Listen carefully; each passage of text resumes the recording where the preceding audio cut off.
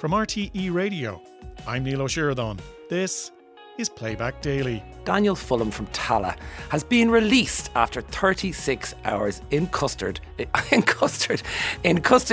was absolutely unbelievable. The water was crystal clear, palm trees. It was like being on a postcard nearly. He remains the only man to have called a donkey as a witness in a court of law. Coming up on this edition of Playback Daily, advice from a seasoned traveller who's still only 20 years old. Time to take your shirt and tie out of the back of the wardrobe. Smart work attire is back. And if you're out running this evening, watch out for buzzards on the prowl. That's all on the way over the next hour of the radio catch-up show that's rocking the full Don Draper look, even as we speak. The newsings from this morning's Ryan Tubridy show began with Brendan Courtney, sitting in for Ryan, revealing his top days of the week to us, before weighing up the relative value of having an Irish passport.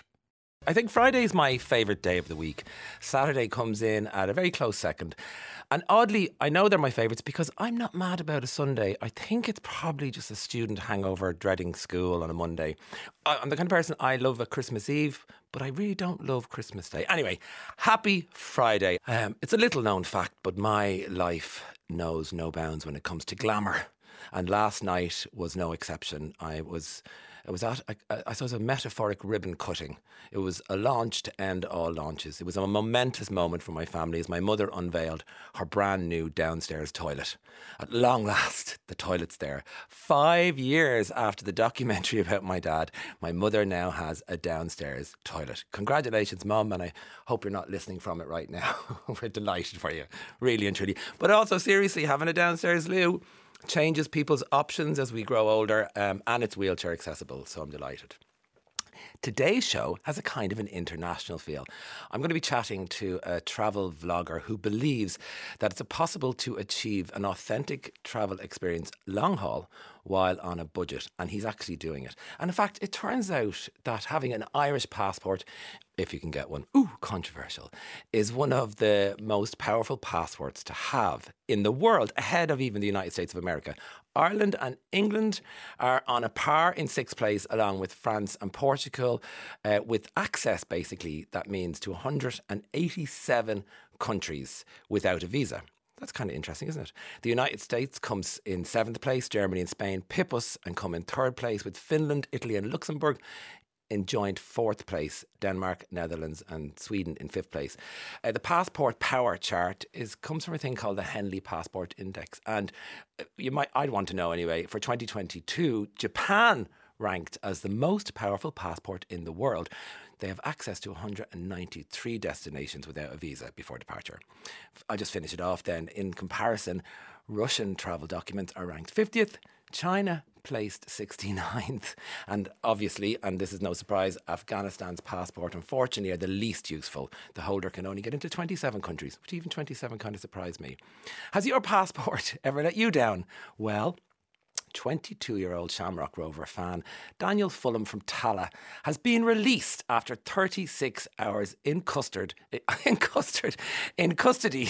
Well, he probably felt like he was in custard on the Bulgarian border. He was returning from an away match. Officials didn't believe that he was the picture on his passport, and they held him up for 36 hours. Last night on the 6 Ones News, his mother Nolene had this to say about it. The first thing I'm going to do after I give him a hug is I'm going to kill him, because I remember when he had that photograph and I said, would you not wait until the swelling goes down? But like most young people, I'm only his mother, so what would I know? Well, he got released from custard, thank God, and he's okay now. The charges didn't stick, but the custard did. Yeah, sorry. We never found out why his face was swollen when he got his passport photo taken, though, did we? Well, the musings on the news can't wait, because decades, nay, centuries of Mammy's etiquette is suddenly in doubt. An article in the Irish Daily Mail today says, forget what Mammy said, we should be eating with our mouths open. This actually makes me shudder. Charles Spence, a psychology professor at Oxford University, said, "We've been doing it all wrong. Parents instill manners in their children, extolling the virtues of chewing with their mouths closed. However, chewing open-mouthed may actually help to release more of the volatile organic compounds contributing to our sense of smell and the overall perception." So what he's basically saying, I think, is that it just improves the taste and sensation. Although I don't know about you, but it makes my skin crawl if somebody is eating near me with their mouth open. That can be prevented. Obviously, children is an exception, but also people. Clicky jaws. People can't help a clicky jaw, but it again drives me mad. But I did read a really good book called Breathe by James Nestor, and I've read it a couple of times. I've actually listened to an audiobook as well. He says scientifically we should be breathing through our nose and chewing more root and raw food to improve our jaw strength. I'll accept that, but not with our mouths open. In fact, humans are the only mammals who mouth breathe, which is why we have crooked teeth. Now, no crooked teeth on Love Island, though. They've perfect teeth. That's another story for another day. No time for Love Island and today's newsings because such topicality is trivial compared to the news that U2 have been given some sort of honour in the United States.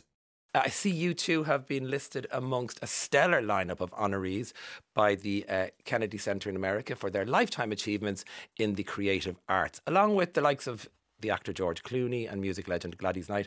The band U2 had to say, "We never imagined," this is a quote from them, "that 40 years on from our first trip in the US, we would be invited back to receive one of the nation's greatest honours," they said. "It's been a 4-decade love affair with the country and its people, its artists and the culture. We consider America to be a home away from home. And we're very grateful to the Kennedy Center Honours for welcoming us to this great clan of extraordinary artists." So if you're feeling the love for U2, there's an amazing U2 Dublin walking tour. It's leaving this Sunday at 12 o'clock from the Gaiety Theatre in Dublin, and it will take you on all the historical places that have built the band. So the Gaiety Theatre, U2 shot to fame there, where they shot the videos. Sometimes you can't make it your own. Then did the Dandelion Market, which is no longer there, but they'll show you where it was. Trinity, Temple Bar. It's very cute. But then somebody upstairs found that not only can you do a walking tour this Sunday, but on the 23rd of September, I absolutely love this, you can do a U2-inspired Dublin Bay cruise.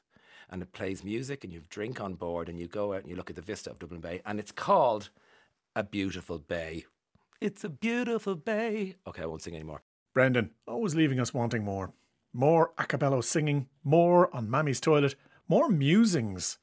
But no, that's all we've got. And we'll just have to live with that.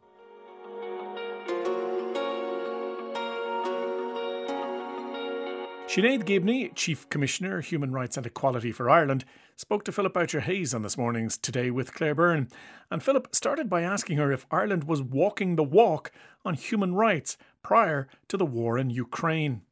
Sadly, no, I don't think we were walking the walk, particularly in terms of human rights for people seeking international protection here in Ireland. And has the war made us up our game?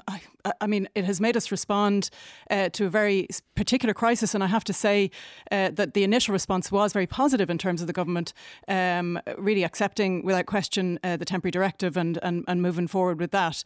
Because credit where it's due. I mean, you look Yes. at the way in which agencies responded. People were being given a one-stop shop, their PPS number, their medical Exactly. cards, access to social welfare. It really was quite impressive, the bureaucratic response at the very least. Yeah, the administrative response, I would say. And what it did, though, do is highlight how poor it is for those who weren't a part of that programme. So the people coming here from Ukraine were part of an EU-wide programme which immediately granted things like that, access to work, access to education and so on.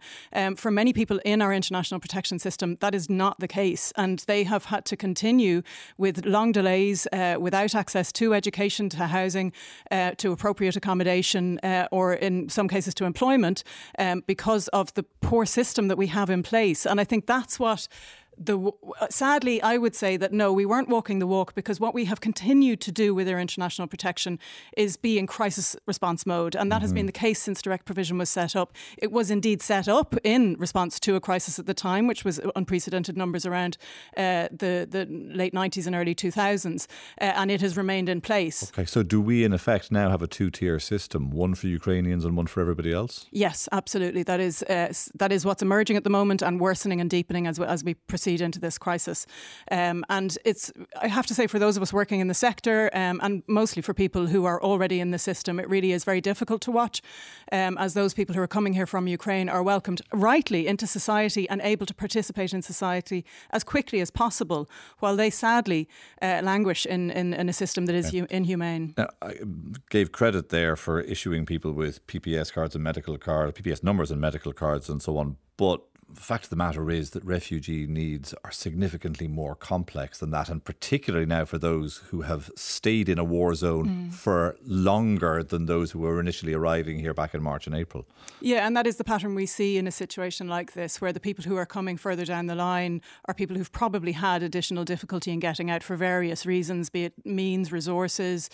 Some people initially, for example, people in institutions, or some people who had status difficulty within Ukraine were finding it difficult to get out in the first place. So that's why we have recommended consistently a trauma-informed approach to our international protection system, with vulnerability assessments which really assess people's needs as they come into the country and provide accommodation and wraparound supports which meets those needs. And in my interaction with people in direct provision, you really can't understate how difficult the experience is for people. And I think, if anything, the war in Ukraine will teach people here in Ireland, when we've seen it so up close, that is the situation for everybody else who's coming into this international protection system, who've come here in recent years from Syria and Afghanistan. These are the same identical situations of war-torn countries, persecution, where people have no choice but to flee, and that's how they're arriving on our shores. And as traumatising as that situation that they're leaving behind in is, as traumatised as they are, at what point do we start to do more damage when we don't provide the right kind of facilities for them? Well, I mean, I think it worsens. So I think the longer you're in a system, the more difficult it gets for people if they can't participate into society. So absolutely, we need to look at that. But honestly, I think we need to have a bit of a shift in our mindset in this country, and actually globally, in terms of how we deal with international protection. There are 100 million displaced people now globally, and that number is only going to increase, particularly with the climate crisis. The movement of people is just simply a feature and a factor of our modern global world. So we need to see not just, we need to move away from language that describes refugees as a burden to our society, and instead think about the net benefit. And that is well documented. The OECD put out research in 2017 which documented how an influx of refugees will improve various dimensions within any society around labour. So if you're bringing in high skilled people, how that will work towards innovation and business. Low skilled will help with wages and labour for the population already in place, and so on. And given that we now live in a world where the United Nations is predicting 700 million people displaced by 2030 because of water scarcity, ongoing war and conflict and so on, what do you make of the debate around the idea of capping refugee numbers? I don't think it helps. I mean, I think particularly with Ukraine and within the parameters of the temporary directive, that isn't possible anyway. And I think that's right, because we have a moral obligation to people who are fleeing that. But I think we just need to rethink the system. We need to look at this as a system, as we do any other system, the education system and so on. And we need to better coordinate across society. As I've just said, there is a benefit to bringing people into this country. And rather than continue with this mindset of it's a problem that needs to be fixed, we need to figure out how best to harness it and how best to cope with the fact that we have a globe where people move around more freely and where many, many people are dealing with situations where they simply cannot call anywhere home anymore. That's Chief Commissioner Human Rights and Equality for Ireland, Sinead Gibney, talking to Philip Boucher-Hayes on Today with Claire Byrne this morning.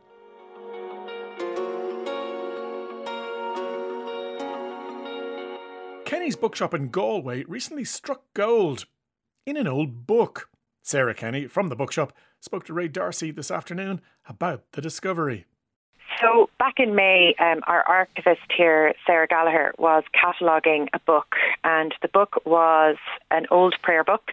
It wasn't really worth much, and she couldn't find a title on the title page, so she opened up the book to see it was in a cover, and she took the cover off to have a look at the spine to see what the title of the book was.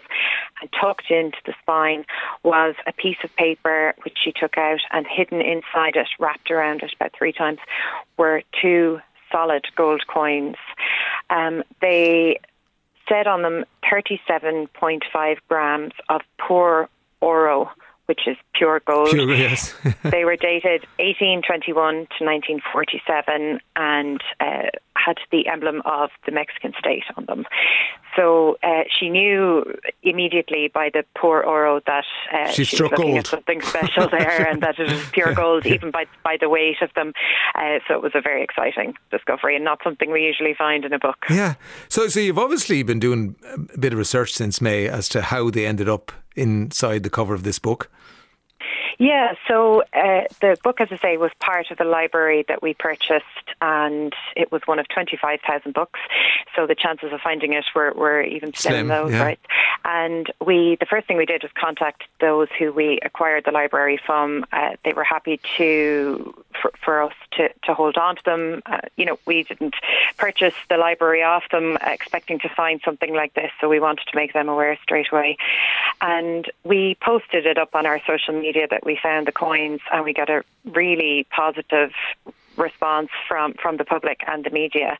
And within a couple of weeks, we had multiple inquiries from people who were interested in buying the coins. Okay. And we had people come into the shop who wanted to have a look at them. Yeah. So what diameter are they around, Sarah? They're let me see. Kind of like a small, like bigger certainly than, our coins of today. Yes. Maybe small, maybe the circumference of a small mug or something. Okay, right. So you're talking like 2.5 inches or that? Yeah, like they're substantial in size, yes. and I say 37.5 grams in weight each. Yeah, so you know you have them in your hand. Yeah, exactly. You can certainly feel the weight of them. Probably like an Olympic medal, would it be? Yeah, maybe just a little smaller. A little smaller, We have a photograph and a little video up on our social media if anybody wants to have a look at them. They're really something special. So a lot of interest and people wanted to purchase them, and you've sold them on. Yes, so we sold them for €4,600 to a private purchaser, and we decided, as I say, that look, we weren't buying this library to find or make money off of anything like this. So we decided a fitting thing to do would be to donate the money to charity. So we decided to split the proceeds in half and give half to the Galway Simon Community, which are the homelessness charity in Galway, and do terrific work for the homeless and for preventing homelessness in Galway, and the Irish Red Cross Ukraine Appeal, as we wanted to do something toward the conflict in Ukraine, and the Irish Red Cross do terrific work for supporting those who are arriving into Ireland. Two very deserving causes. So we had representatives from both charities come to the shop here during the week, and we presented them both with large cheques and the donations, and they were absolutely thrilled. Particularly at the moment, it's been a tough couple of years for charities to fundraise given COVID, and that a lot of their regular fundraising opportunities had stopped. So, Sarah Kenny from Kenny's Bookshop in Galway talking to Ray D'Arcy this afternoon. I'm off to tear all my old books to shreds looking for hidden treasure. Don't judge me.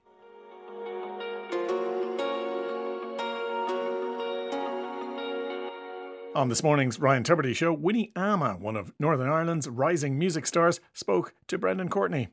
So I started singing whenever I had a very bad breakup, and I went to therapy, and my therapist was like, you need to do something that made you happy when you were small. Something like go back to your roots, like the core things that bring you joy. That's cool. Yeah, and it took me a long time to work out what that was, because I was, you get caught up in life and just doing all the things that you have to do to get through to the next stage of life and pay your bills and all that. So then I was like, what did I like doing? And I loved singing when I was really small. When I was like 5, 6, I'd be singing on the bus and probably harassing everyone and thinking I was like making a good vibe and good energy. So I was like, I'll do singing. So I joined a music school so that after work I had something to look forward to, because I was literally just like, what is life? So yeah. That was it, just for fun. You have the most amazing accent. I absolutely love it. It's just incredible. It's really lovely and totally unique. So you wrote for other artists first, and then decided you'd sing your own songs. Tell me about that. Yeah, so I never really decided to be a singer or a writer. It was all just like happenstance. So it was just one of those things that just became. So whenever I joined that music school, I was just writing little bits and pieces and putting them on Facebook because my friends were like, oh, can you send me that thing? I was like, instead of sending this to 12 individual people, I'll just post it. So then one of my friends who I met a few years before that, so I met this guy in the street in Budapest, and we became friends. As you do. Yeah. And we became really good friends, and we were just like, I'd invite him to parties or just have lunch, like just like whatever. And because there weren't many people that spoke good English, so any person who spoke good English in Budapest, you're my friend. Yeah. So then he was like, oh, I didn't know that you sang songs. And I was like, kind of. Yeah. And I was writing songs on music I'd borrowed from YouTube. And so I saw that he made music, and I was like, can you make me some music so I can write something original? And he was like, yeah. So then I wrote something and sent it to him, and he was like, oh, I like it. Can I use it? I was like, you can keep it. It's yours for free. No problem. We're friends. And he called me up straight away. He's like, Winnie, this is not how the music industry works. Oh, wow. I was like, I'm not in the music industry. So that was like my first song. And he was a mentor. Yeah. Exactly. Oh, wow. So you give off this lovely energy, and you meet this person in Budapest, and next of all he tells you how it works, and here you are now talking to me about it. Exactly. It's absolutely insane. So was music in the career plan when you were in school? No way. No. Really? No way. No way. No way. And I don't think anyone in my family would have entertained it either. Even at the start, they're like, okay, Winnie. But I think the main thing is I was having fun. I was looking at the things that brought me joy. I like using my voice. I like making something out of nothing. I like creating good energy and in the room, like creating good vibes. And I'm not very good at telling jokes, but singing is like more natural to me. So I feel like following the really basic elements of the things that made me happy are what brought me here. You're obviously a very independent, strong human, and your gap year was quite interesting. Tell us about that. Yeah. So I went to New Orleans. To New Orleans. Yeah, New Orleans. Amazing. Which was very fun. It was quite, so I always wanted to be a nun when I was young. Okay. Because I just thought it's such a beautiful job because you get to help people all the time. You get to travel usually. It just seems like very like pure and nice and like fulfilling. Yep. So I always wanted to be a nun, and I never really found like how to do that. And then I joined this neo-monastic community, which is a modern day monastery. You are amazing, Winnie. It's not like you had to wear the full outfit. Okay, gotcha. So you wear your normal clothes, although you have to wear conservative clothes. You cannot show lots of skin. And the idea was that you find people who are in need and you help them. Yep. Very simple. So I worked in a food bank, in a soup kitchen, in a school. Lots of kids had PTSD because it was it was a few years after Hurricane Katrina, but it was still like present in the society.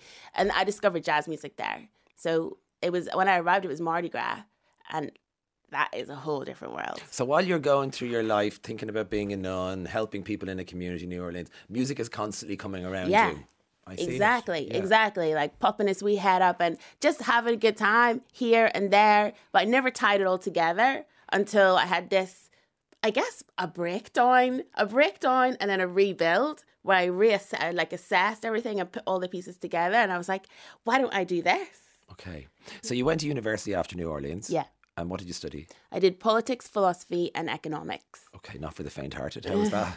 That was great. Was it? Yeah, I loved it. So good. So I also wanted to be a politician. So that was also in my mind from when I was young, because I thought, again, how can I help people? So nun, politician, very different, but both have like a similar, if you have like good intentions, a similar goal in mind of helping people. So I did PPE because I wanted to understand the world and how it works and all the different mechanisms of like the institutions and how they affect each other. So yeah, that was fun. So tell me your experience of growing up in Belfast.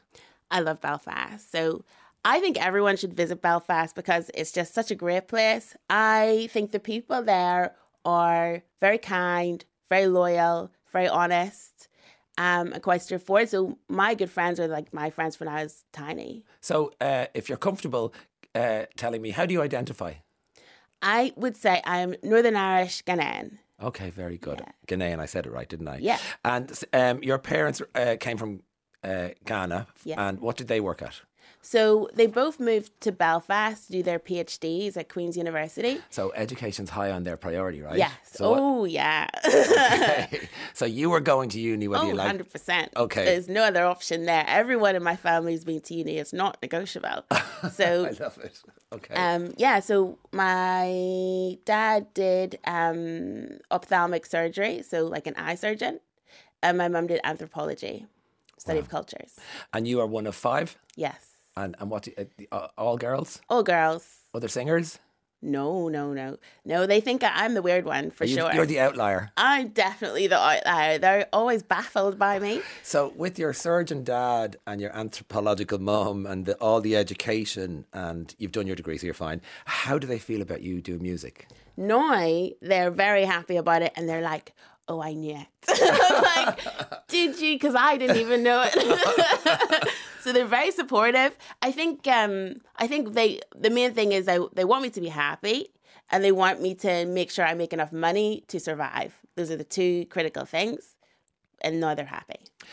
So your song, Here I Go, which is absolutely brilliant, has been chosen to promote further education and training courses as well as apprenticeships for Leaving Cert students on the CAO website in Ireland. How did that come about? They emailed me and... Just like that? Yeah. And I think it's a perfect match because the song is about discovering your purpose and getting over your self-doubt. So I realised something, I wrote this in lockdown, and it was like a reflection of the past few years in my short time in music, where at the start, and when I was a teenager, I used to be so awkward. I couldn't look you in the eye and have this conversation. Really? I'd be freaking I can't imagine that. I'd be literally I'd be on the trying to get out of it in any way possible. I'd have panic attacks. I'd be sweating. I'd be freaking out. And then I got over it because I realized that there's two voices generally that you hear, both internally and externally, positive and negative. And why do sometimes we pick the negative one? There's no real reason to pick it. So whenever I started proactively picking the positive voice, whether it was my friend saying, you're good at this, or why don't you try that, or why not? That's when everything started to go well. So I think it's a great match because with this campaign, FET, it's about finding your purpose and learning new skills and making something out of nothing, learning. And you must be so proud that whoever the powers that be at the CAO website saw the song, got the message and thought and actually it is your story. Yeah. It's amazing, isn't it? It's absolutely insane. Insane. That's the very impressive singer Winnie Ama talking to Brendan Courtney on this morning's Ryan Tubridy Show.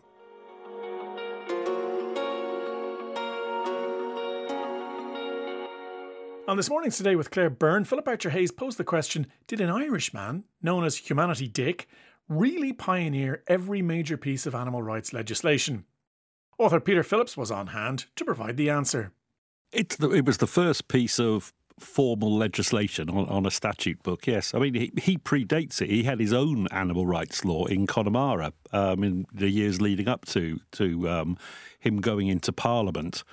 But what fascinated me about Richard Martin was I read just a little bit in a guidebook many years ago, or 20 years ago when the book first came out, saying, all animal rights laws stem back to this Irishman who ill treatment of cattle act, etc. But paradoxically, he was the champion duelist of Ireland. I thought, that's a bit bizarre. I mean, so he'll blow your head off if you passed him the mustard pot in the wrong direction. There's plenty of people who have more time for animals than they do for humans. Maybe this is true. But tell me a little bit more about him before we get into the animal rights stuff. A bit of a rogue, by all accounts. He was called Humanity Dick, not because of his animal rights campaigning. It's because he wouldn't overtax his tenants in Connemara. He preferred to live off smuggling commissions on the Connemara, using the Connemara coastline. He lived in what is now Ballinhinch Castle, which is a 5-star hotel these days, but in those days it was a rundown house that he lived in to put 30 miles of bog between him and his creditors. He lived his life in spectacular insolvency. He was a champion duelist. And then he was in his 60s. He was in and out of Parliament for many years, and he was quite pivotal in the cause for Catholic emancipation. But he developed his own animal rights law. Yeah, but hang on, before we go on to that, because there's a little tale to be told in how he got drummed out of Parliament as well. Yeah, he was about 2 years after he got the legislation on, and he was driving force behind the SPCA, he was hauled up, a bit like Boris Johnson is at the moment. He was hauled up before a parliamentary inquiry and accused of rigging the Galway election. And his defence was, well, everybody rigs the Galway election. You'd have to rig the Galway election to get elected. It's novel. All right, so then the animals piece. As you say, he started this and started legislating for animal cruelty in Connemara first. What did he do? Well, he passed his own law. He goes back, the Martin family were one of the tribes of Galway, and the Martins sort of went out of the city and ended up, but basically his estate was the whole of Connemara, apart from Clifton Town. And it go back another 3 or 4 generations, and his family had baronial powers. He was sort of lord and master in Connemara. He had a little private army, and he could pass his own laws. So he had laws. If he saw somebody or heard of somebody mistreating an animal, he'd haul them up before his own court, and he used to lock them up in it was Gronny Wales Castle. If you know the area, the lake behind Ballynahinch has got a deserted castle, and that's where he used to lock miscreants. Is that the one on the until island in the middle of the lake? That's it. Yeah, that was the prison he used to lock up miscreants he saw or heard of abusing animals. Wow. Okay, but it was. The fact that he got the animal rights law, you have to look back in the 1820s, it was absurd. Nobody had even considered rights for animals. He was lampooned, but he got the legislation through quite cleverly in Parliament. But the very next day, he stormed into Smithfield Market and started arresting people. Hang on, Smithfield in London. Yeah, he spent 2 years like a whirling dervish around the streets of London, arresting people. He had this sort of duelling mentality, he had no sense of danger or anything. Then he'd stand up in court and he'd be the prosecuting barrister because he was teaching the judiciary. He remains the only man to have called a donkey as a witness in a court of law. But it was a publicity stunt. He was quite clear. He was ahead of his time in spinning what he needed to get public opinion on his side. But sorry, as he's stalking around Smithfield finding people to arrest and then prosecute, what age of a man would he have been by this stage? He was in his 60s. Okay, so clearly not risk averse. Certainly not risk adverse. He was. There's actually a stage musical of his life in production, and the marketing people behind it came up with a great phrase. It's the Irish Hamilton. It's the band nobody had ever heard of that was actually a lot more important than people thought he was. Okay, talk to me about the legacy then and the SPCAs. Were they set up in his lifetime or did they just flow from the legislation? No, he was the driving force behind it. It was about 1824, so 2 years after he got his law on the statute books. He's still in Parliament. And there was a lot of do-gooders out there, a lot of people in society, in the establishment, who wanted to do something about animal welfare. But he was the pragmatist. He was the dualist. He was the man who thumped the table. I read a report written in the Times at the time of the first meeting of what became the SPCA was in what was wonderfully called Old Slaughter's Coffee House, which is near the Covent Garden area of London. And the report was, it was the Irishman, Richard Martin, who was banging the table and saying, "Be Jesus, I'll do something about this." He was the driving force. They didn't want to acknowledge it for a long time because a year later he was thrown out for rigging the Galway election. And who was the focus of his ire? Was it farmers? Was it agriculture? Was it the dog owner who casually beats their dog? Who was it that most annoyed him, or was it everybody? It was everybody. It was just cruelty. I mean, obviously, he was a man of the country. He knew, animals have to be herded from in one direction to another direction and probably killed to be eaten. He wasn't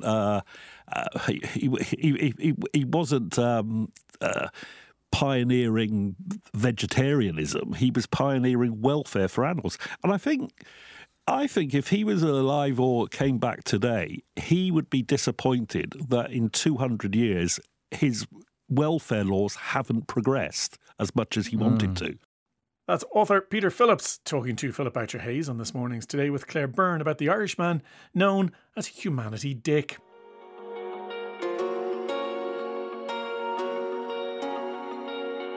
Caller Brendan told Joe Duffy on this afternoon's Liveline the tale of how he was attacked by a flying hazard while out on a run. Brendan Ahern. Brendan, good afternoon. Good afternoon, Joe. What happened? Well, Joe, a couple of years ago, I was training for the Cork City Marathon. Okay. And I parked my car, as usual. It's over on back road to Clonmel, where I go training every day. And I was about 100 yards into my run. Mm-hmm.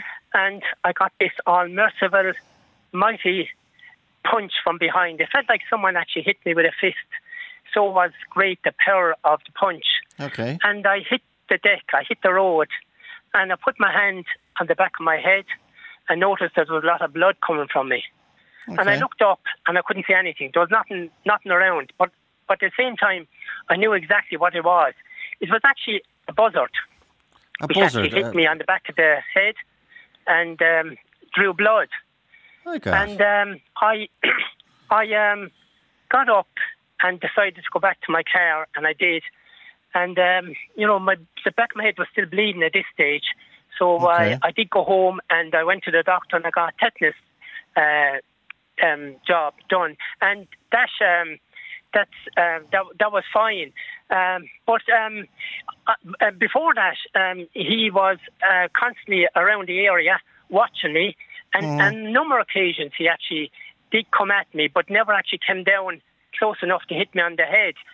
But on this occasion, I don't know where he came from. He was actually watching me in the trees somewhere, and he just came behind me, and I couldn't finish my run at that buzzard. stage. How big is a buzzard? They're huge. They're huge, Joe. If you look them up on YouTube, their wingspan are absolutely massive. I actually never... I heard them years ago, but I actually didn't realise that they were actually in this country, because I've been training for the last about 25 years over in this area. And I've never had this experience before, never happened to me before. But 3 weeks ago, I decided to change my run. And I went to a different area. And what happened to me then, I was only gone about 100 yards. And all of a sudden, at the side of my head, this bang I got again on the side of my head. Pretty awesome now, and full force on the side of my head, and his right wing actually came over my head and almost stayed on my head for about 10 seconds, and as he drew along the side of my head, he took off, went up into trees. I got up off the ground. I decided to keep running, but as I did, he came out of the trees again. He came at me a second time. Okay. So I had to turn around and go back. Are you a threat? Are you a predator? Are you a food source? Well, Joe, I found out in the meantime that I could be a threat because they're breeding.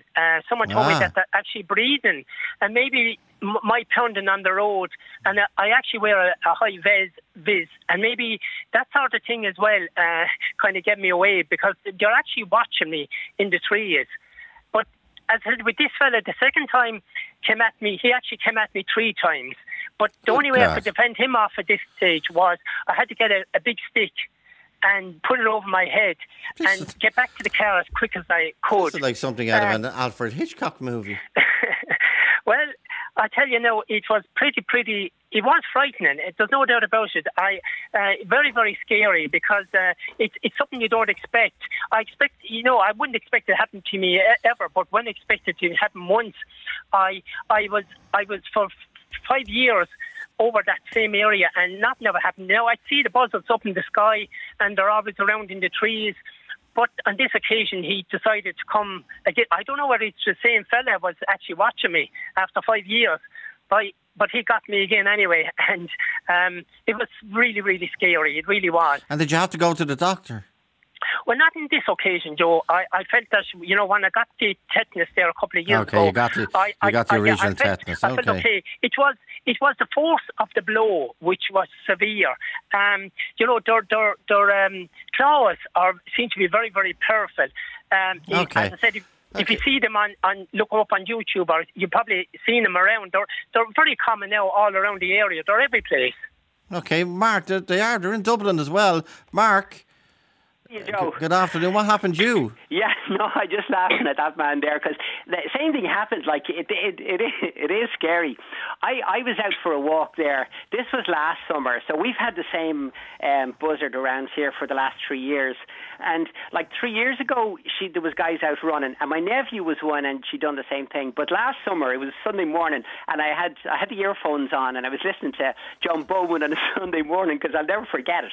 And next minute, I got a slap at the back of the head. It was like someone hit you. Your mother hit you with a wooden spoon. Okay. And it's fright. I did get a fright. There's no doubt about it. And I looked up, and there she was, and she flew down, and then she came back up again. But you don't run. And so I'd been walking that way a fair bit, and so I done it for the next couple of days, Joe. And the same thing, she'd come over, and I used to get a little branch, and she's really fast. And I did get on to Birdwatch Ireland, and their span, she's about 2 meters of a wingspan, and she is quite big. But this particular mother, and I was looking at her the other day, and she was teaching the young one, it was majestic, how to hunt. And she's out there every morning now, and you can hear her, she's teaching her, and she's talking to her, and the screams of her. But she's been in the area here for 3 years. And do you reckon it's the same? Does it when they're nesting. Do you think it's the same buzzard buzzing you? Oh, it is. It's the same buzzard, Joe. How do you know? I know her by name now, you know. You know by the mark she leaves in the back of your head. Yeah, there's no doubt about me. Mother often but she does something similar. But she's just being protective from her young, and she's had 3 different nests in same area but just different locations. And she's been around for the last 3 years, and it is kind of scary. And we're on a WhatsApp group in the area here, and I see one of the mums put up a message there, one of the daughters, and it is scary when she flies over, and she's very protective. But they originated from Donegal and kind of Northern Ireland, and now they seem to be they're much more prevalent kind of further south. That's caller Mark ending that scary buzzard-related discussion from this afternoon's Live Line.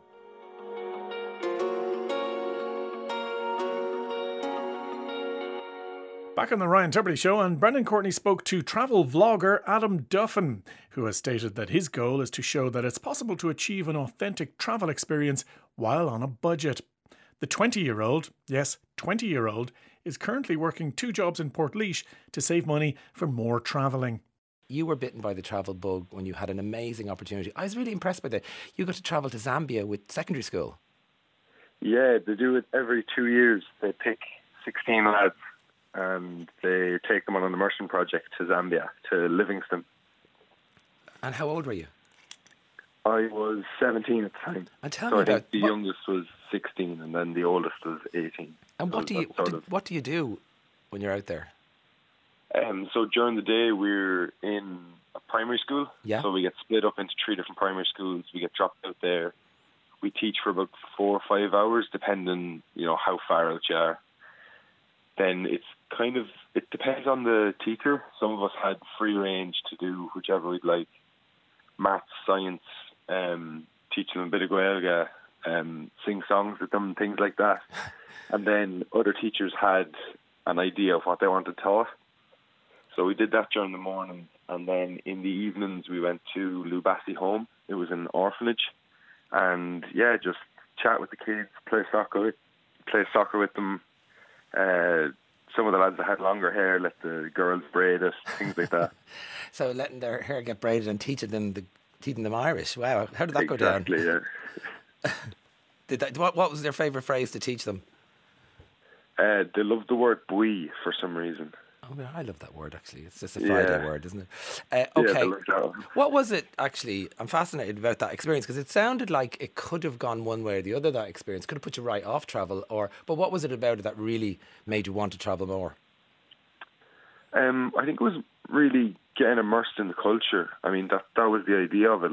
It was an immersion project. Right. And even getting to stroll up the road with the teachers and go to the market that was on. Like, that was completely different to anything you'd see on your normal, holiday to Lanzarote or to Paris and things like that. Like, it was just completely different. And then as well as that, speaking to the children, and one day we got to go and help out in a clinic, and you get brought to where the clinic is, and it's basically outside somebody's house. So you just end up chatting with the adults, and their way of life is just completely different. I think that really, really fascinated me. So you got to really see how other people around the world actually live, as opposed to just taking photographs of tourist attractions. Exactly, yeah. You got to actually speak with them, see how they go about their normal days, different things they do at the weekends, and just basically how they live, really. So then you decided, okay, after secondary school, you're going to study wildlife biology. Yeah, that was a short stint. What happened? Well, it was during 2020 when I finished school, so that was COVID year, so maybe that had an effect on it. Of course. But it was a science degree, so I was just sat in front of the laptop for about 8 hours a day. Yeah. And that really didn't appeal to me. Yeah. So after 2 months, I think it was after about 6 weeks, I decided I don't think this is for me. Stuck at it for another 2 weeks and then decided no, that it wasn't for me. So then I left and picked up the job in the mail centre for a year and a half. Saved up, and then you started your travels a little in and around Ireland, is that right? Yeah, so as restrictions eased and we were able to travel around Ireland, I bought myself a GoPro and a drone and started travelling around the likes like Dunmore East, Connemara, places like that, and I really, really enjoy it. And you bought the drone, so you were doing it with the view to actually shoot it and capture it? Yeah, that was my idea. I was like, I actually want to show people Ireland. Very nice. And you hadn't done anything like that before? No, nothing. All this was very, very foreign to me. I think the whole editing thing I kind of get from my father. Right. He's big into photography and things like that, so I probably get that from him. Oh, very good. So you captured Ireland, you started to get a bit of confidence, and next of all, you bite the bullet and you head to Central America. Wow. Yeah, it was originally meant to be Thailand, but they had stopped applications for the Thai visa. So I thought, okay, where's next? And yeah, I flew into Panama City on the 23rd of January. Wow. I feel like I was there with you because I did, as I said, trolled right through your TikTok and your Instagram live, so it's really quite amazing. So tell us about that. Were you solo or were you with a friend? I was solo for about 2.5 months, and then a friend joined me in Guatemala. But yeah, the first 2 months of that were solo. And how was that? To be honest, I thought it was going to be a little bit worse. I think I thought I'd find myself on my own a lot more. You were literally, you went into this blind, didn't you? Really, you didn't really know what was going to be like. Yeah, I mean, apart from YouTube videos and blog posts and things like that, I mean, it's very tough to prepare yourself for something like that because you really don't know what it's going to be like. Yeah. So where did your travels take you? Come on, get us all excited on a Friday about where you went in Central America. So I flew into Panama City. So I think that was a really nice place to start because it's quite developed. Gorgeous. I've never been to Miami, but apparently it's meant to be similar in the way it's developed to Miami. But that was really nice. So I was in a hotel for one night because I arrived quite late, and then started staying in hostels. And then as I went to each hostel, people would give me tips on where they're after coming from, because some people travel north to south, some people go south to north, and they might tell you stay here, stay there. So then I went and stayed in this hostel that was basically in the jungle. It was called the Lost and Found Hostel. And people then recommended me to go to Bocas del Toro, which is a group of small islands in northern Panama. Yeah. And I think that's where I realised how enjoyable it was. It was absolutely unbelievable. The water was crystal clear, palm trees. It was like being on a postcard nearly. Travel vlogger Adam Duffin, who, it can't be stressed enough, is only 20 making us all a little bit jealous, talking about all the exotic places he's travelled to or plans to travel to on this morning's Ryan Tubridy Show.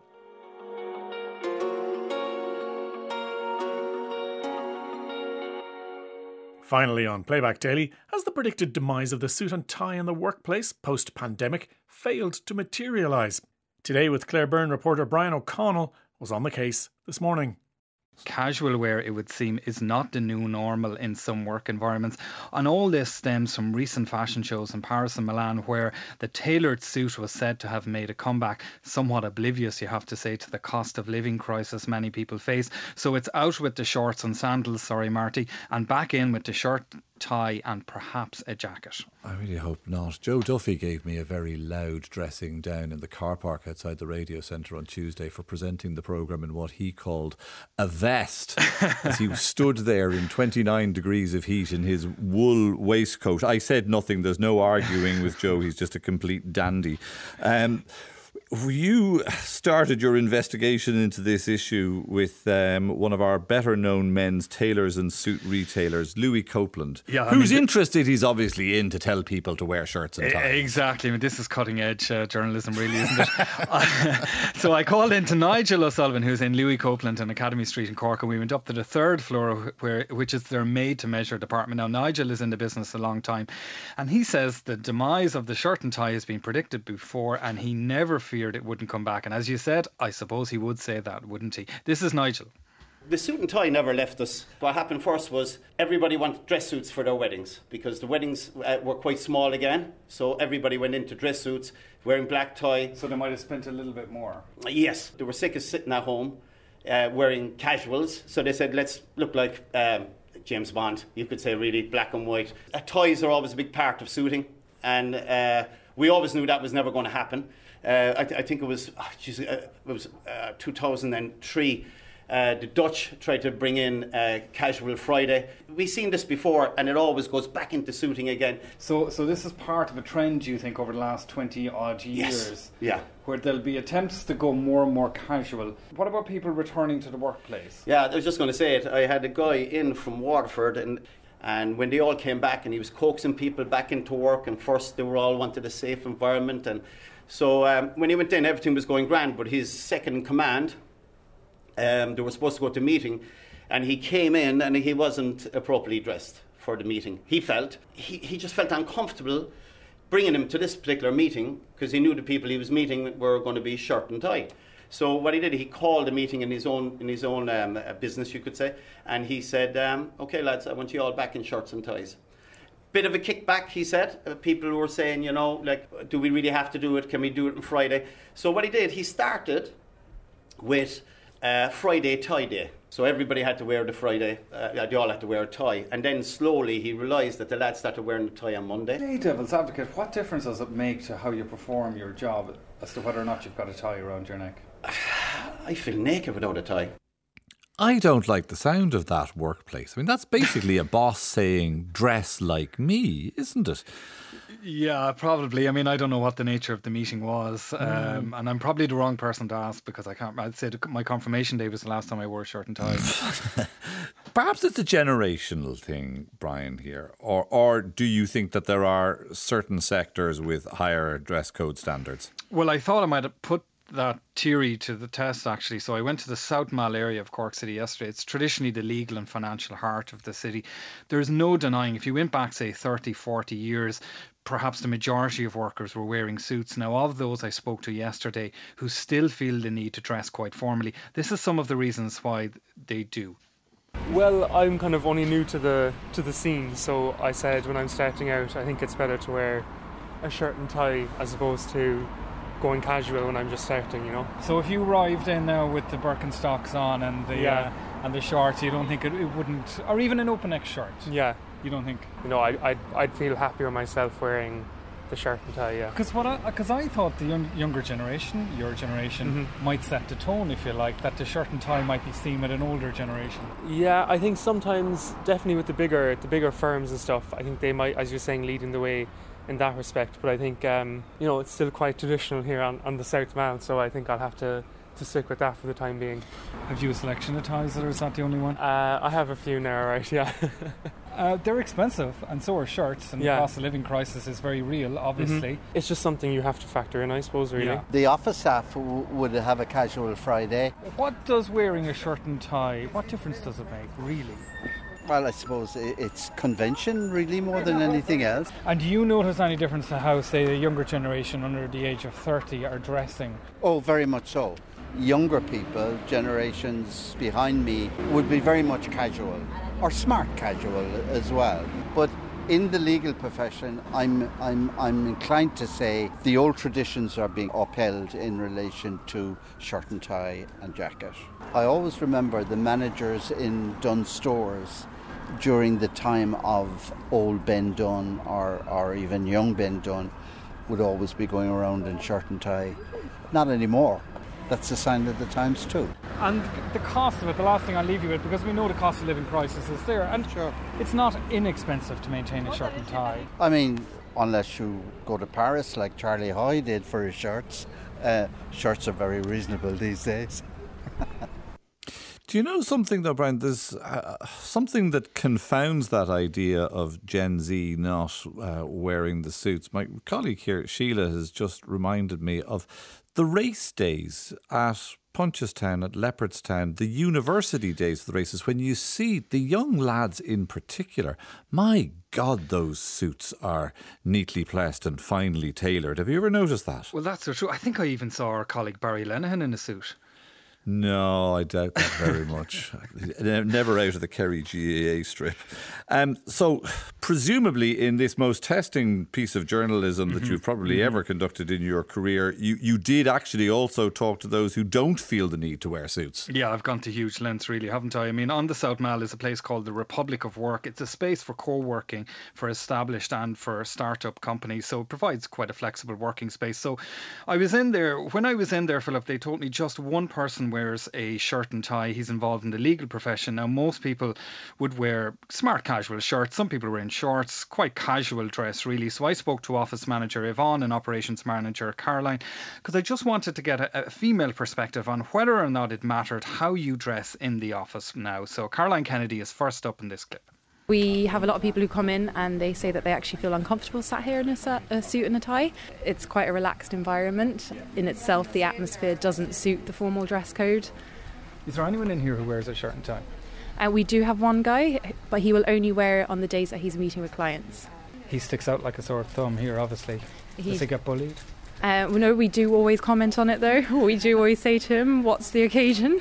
That's Caroline Kennedy, ending Brian O'Connell's report on smart versus casual workwear on this morning's Today with Claire Byrne.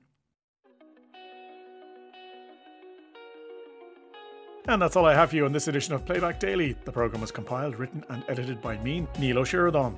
Don't forget you can listen back to all the programmes featured on Playback Daily on the RTE radio player. And there'll be another episode of Playback Daily at the same time on Monday. Until the next time though, for me, thank you for listening and good luck.